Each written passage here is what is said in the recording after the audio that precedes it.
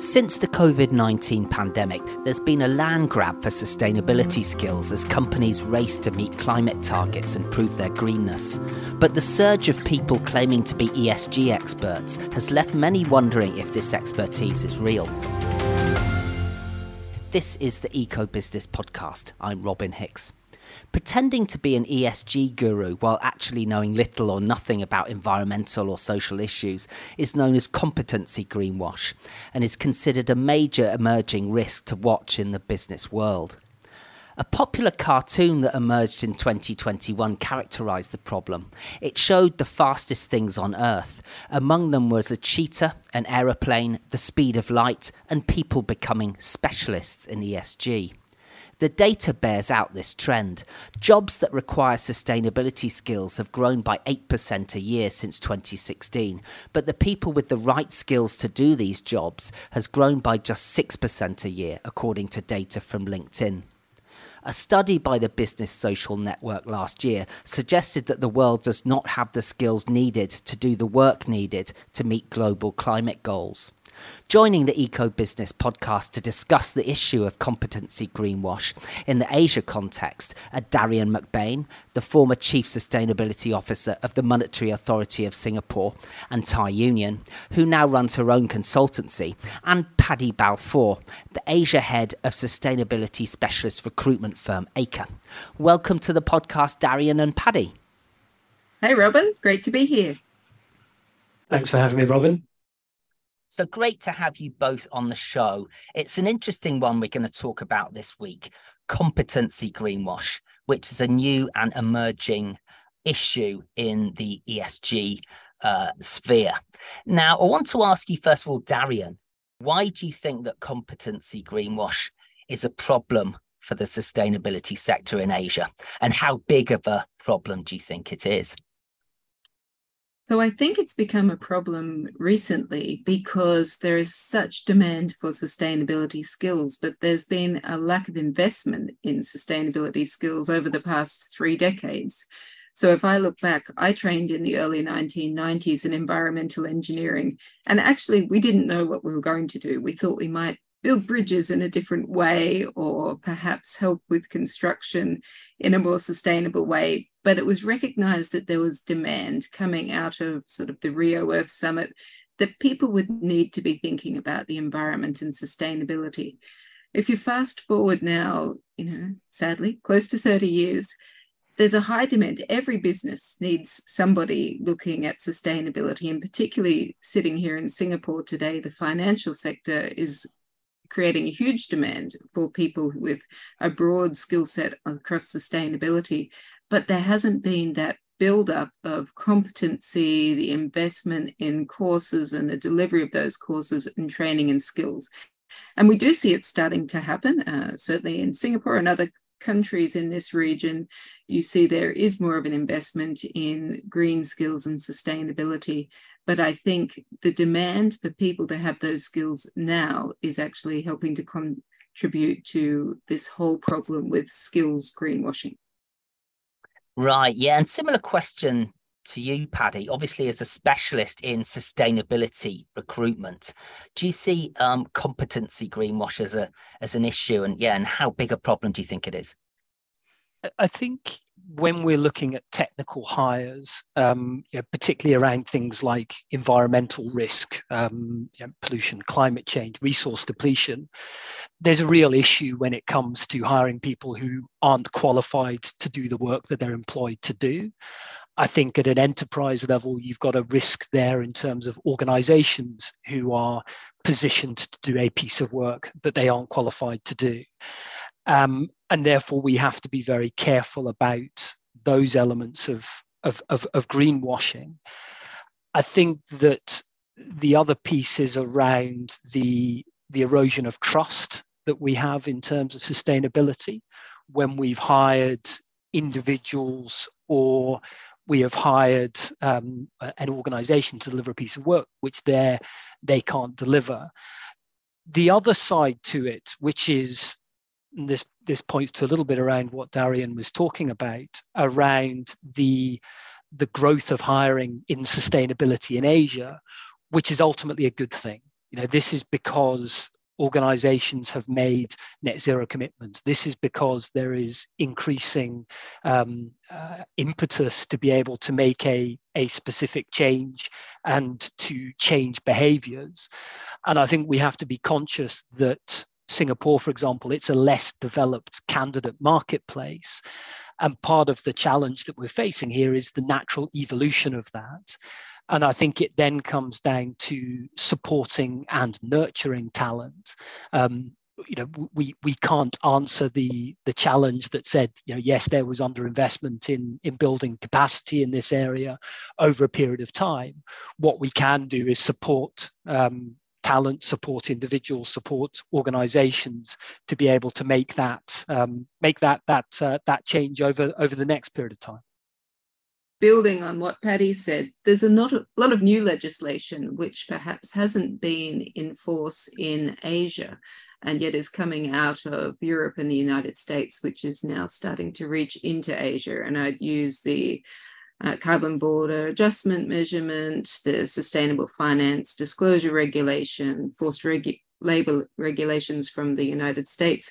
These are all related to supply chains and extending beyond the initial regulators' borders.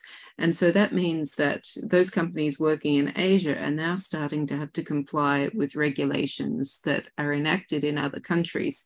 And that in itself is creating a lot more demand. And I guess to Paddy's point, it isn't that it's historic demand, it's demand that's being created now. And again, you need people with the right skills to address that quite quickly. Absolutely. Yeah, there is huge demand for ESG skills at the moment. In which sort of sectors, Darian, do you think that competency greenwash is the biggest issue? You mentioned finance. Are there other sectors as well? I think where you have sectors that don't have the technical experts that have come through the different ranks. And so in finance, of course, you have people with a lot of skills in finance, but working on sustainability, ESG issues might be relatively new. My experience of working in the real economy in Asia, so with manufacturers, for example, or agriculture, they have had to be doing this technical work for quite a number of years. And so a skill set has been brought up. It's when you have almost a sudden demand in a different direction that you find that lack of skills. And I think where you're tending to see more of that competency greenwashing occurring, just because you can't naturally find the skill set that you require. Yeah, and that lack of skills is an issue in all sorts of industries, including the media, by the way. You see lots of, for example, media articles written that show a clear lack of understanding of key issues around climate, for instance. Now, Darian, again, I want to ask you about the whole industry that appears to be growing around ESG, consultancies. Now, from where we're based in Singapore, there have been quite a few launches of sustainability centres of excellence. I wanted to ask you for your view on these sort of expertise hubs, and are they as excellent as they say they are?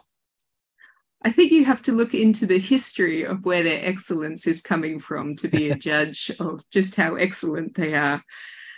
I think having hubs is a very good idea. And I say that as Paddy and I are sitting in the ESG Impact Hub in Singapore that I helped to create with MAS, the idea of bringing people together with perhaps different competencies, but all working on common topics, in this case, ESG, is a great idea. And that's something that we are seeing in Singapore, whether they're in academia, whether they are in businesses, or whether they are more general. But I think when you make a claim to say that it's a centre of excellence, you really should have your track record in place to show why they're excellent. And if you're considering working with a centre of excellence, be prepared to ask the questions about why is this excellent and what will I be getting from this centre of excellence? Because if it's bringing people together in a hub, that's one thing. If it's particular technical expertise, you may need to look further afield. Absolutely. And the sort of fees, having spoken to chief sustainability officers at other companies, I understand that the fees that are being paid into these centres of excellence are huge. So that absolutely, to your point, they need to be able to justify that expertise. Now, Paddy, on to you. I want to ask you about the sustainability roles that are hardest to fill at the moment in Asia because of a lack of expertise in the market. Where are the biggest knowledge gaps? I think it's ultimately in terms of the thematic experts. It's the Darian touched on this earlier in the discussion around that push towards generalist sustainability roles, and I think that we're seeing some of the thematic experts becoming more generalist. We're also seeing more demand for generalist hires, and that is creating a bit of an issue around those thematic specialists. The other piece that we're seeing is there's a very, very clear push towards carbon, towards climate issues as the top of the agenda. And therefore, we're seeing challenges in terms of talent coming through in other areas like biodiversity, for example. And we're seeing issues in terms of identifying the talent capacity coming through in those sorts of areas as well. But I think it really is those technical experts, those thematic experts, where we are we're struggling the most. Another question for you, Paddy. What's the quickest way to tell if a candidate or a colleague or business partner is fudging their claimed expertise or credentials?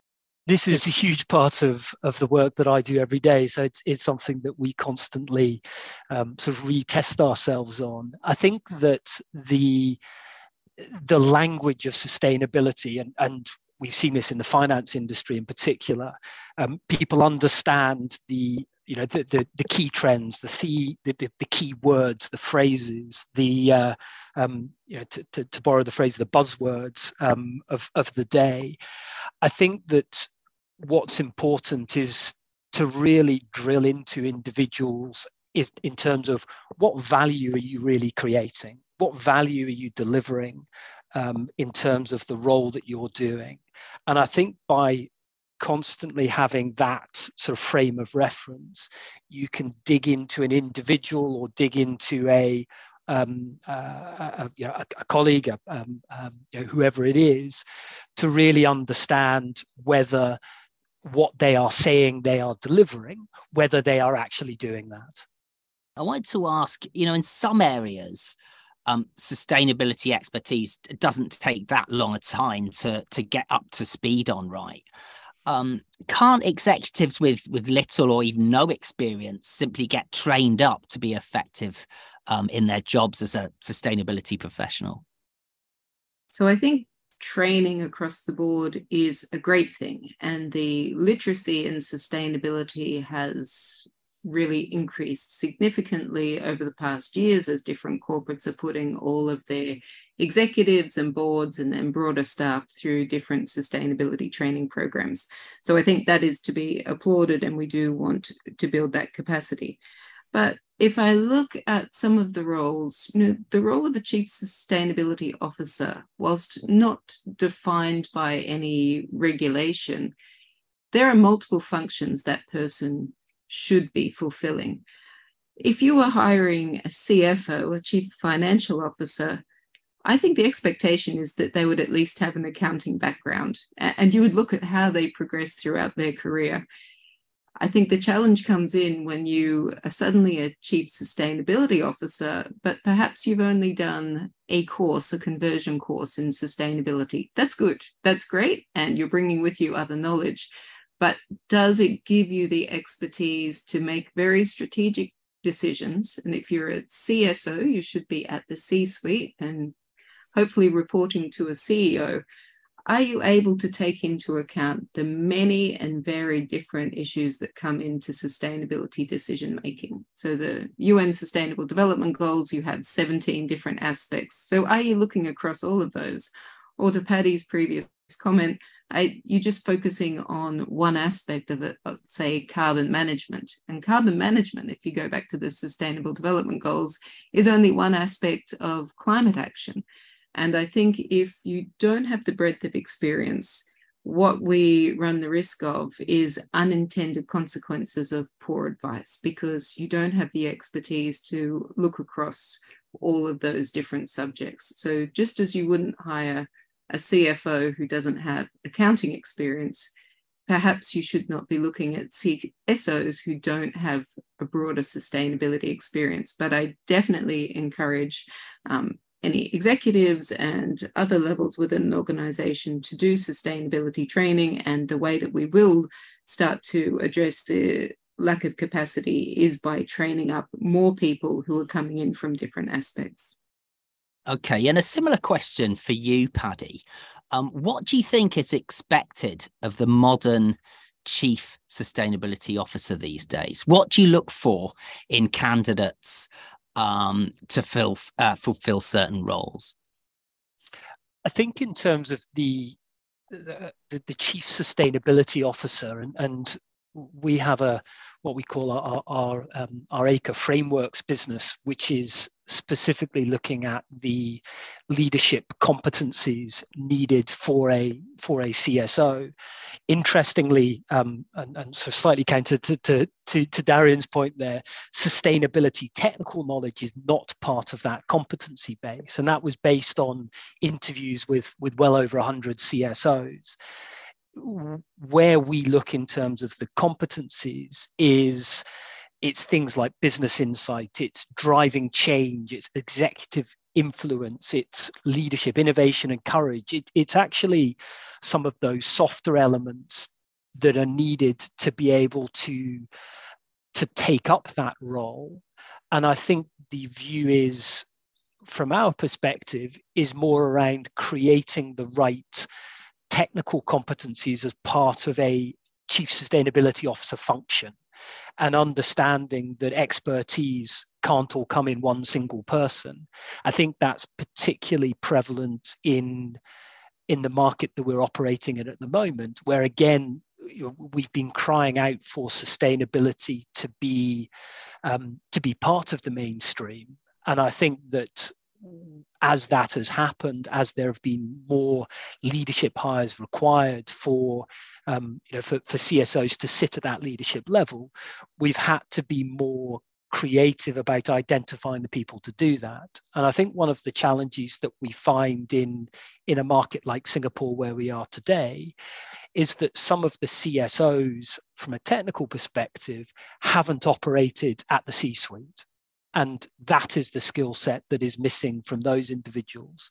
So ultimately it's a very, very tricky process to identify either the individuals who haven't operated at the right senior leadership level to make that step up, or alternatively people who have worked at a leadership level and we're looking at supporting some of their technical deficiencies as part of a team build. So there's no right answer, and it depends on the organization that you're looking at. Okay, so final question for you both. It's about, a prediction for the coming years from an ESG talent perspective in Asia. Will we have the skills to do the work? There's been a lot of talk about climate quitting, the new phenomenon of people from non-sustainable industries, for example, oil and gas or chemicals or mining, moving into sustainability roles.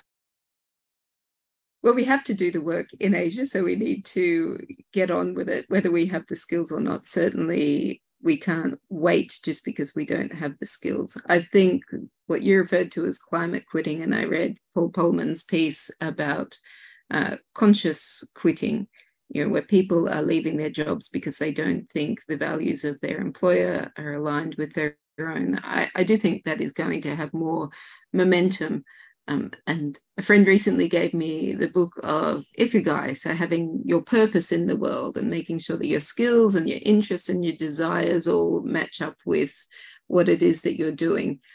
I think we're going to come into some people questioning what ESG really is. And there was a good article about ESG might have some problems in 2023, but sustainability is just fine. So question what it is that you're trying to do. And I think the ESG sustainability community really needs to embrace diversity, whether that's from different backgrounds, age, gender, race, religion, to make sure that we do have all the complementary skills that it's going to be needing to address sustainability across the region. Great stuff. And Paddy, a prediction for the coming years? I think to answer the second part of your question, around climate quitters, yes, we are going to have a huge number of individuals who want to move into sustainability. And I think we're seeing that already in terms of the volume of people who reach out to us, as a sustainability specialist search firm, who want to make that transition. I think that doesn't necessarily answer the first part of the question, which is, do we have the requisite specific talent to answer the world's problems? And the short answer is no, we don't at the moment, but we don't really have an option. So I think Darian's point around welcoming diversity of professionals, I think that's a very, very important part of how we develop this capacity. It's ensuring that we are building talent pools for the future and working at the at the university level. We're doing some work at the moment globally as part of an internship program to help university students develop their early stage experience in different professional environments, and that's all around creating capacity. So I think no, we don't have the talent at the moment, but we don't really have an option. Darian, anything on how to prepare, I guess, a younger you or a person coming through the ranks for a job in sustainability? So I think I tend naturally to think of sustainability as being a STEM-related topic, so science and technology, engineering and maths, and that's where I came from, an engineering background. But it is much broader, and when I think of the roles that I've actually done in multiple organizations, what it fundamentally is a change management role. And so you have to be able to take all of the different inputs, whether it's changing regulations, changing stakeholder desires, changing consumer preferences, or it could be a lack of resources. And you need to be able to translate that into something that's going to be suitable for your organization, because you need to engage the people within the organization on your sustainability journey, as well as those external. And so I would say, actually, sustainability isn't just the one thing, but you have to be able to convince people to change to being more sustainable, because ultimately it is about how we all behave and that we can continue to do whatever it is that we're doing into the future. Yeah, that's a really interesting perspective. I like what you're saying about, I guess, it being a change management role to a certain extent as well. Anything to add to that, Paddy, on what's expected of sustainability professionals these days? I think that where we're shifting is from sustainability being a defined function into it being a broader role. And I think that sustainability professionals need to, in an organization that they're working in, need to really get to grips with ultimately the commerciality of what that business is trying to do and why sustainability is important, whether that's from a risk management perspective or a value creation perspective. And because that enables, and touching on what Darren was talking about around that change management piece, because if a very technical person doesn't understand what an organization is actually trying to do, the ability to influence them around sustainability becomes impossible. So I think it's, having spent this podcast talking a lot about the challenge of technical skill sets and away from generalists, it's actually that generalist piece and that leadership piece, when we're talking at the CSO level, that I think becomes the most important thing. Darian McBain, Paddy Balfour, thank you so much for joining the Eco Business Podcast. Thank you. Thank you, Robin. This podcast was hosted by Eco Business, Asia's leading media company serving the region's sustainability community. Join the conversation by visiting eco-business.com, follow us on social media, or subscribe to our newsletter. Thanks for listening.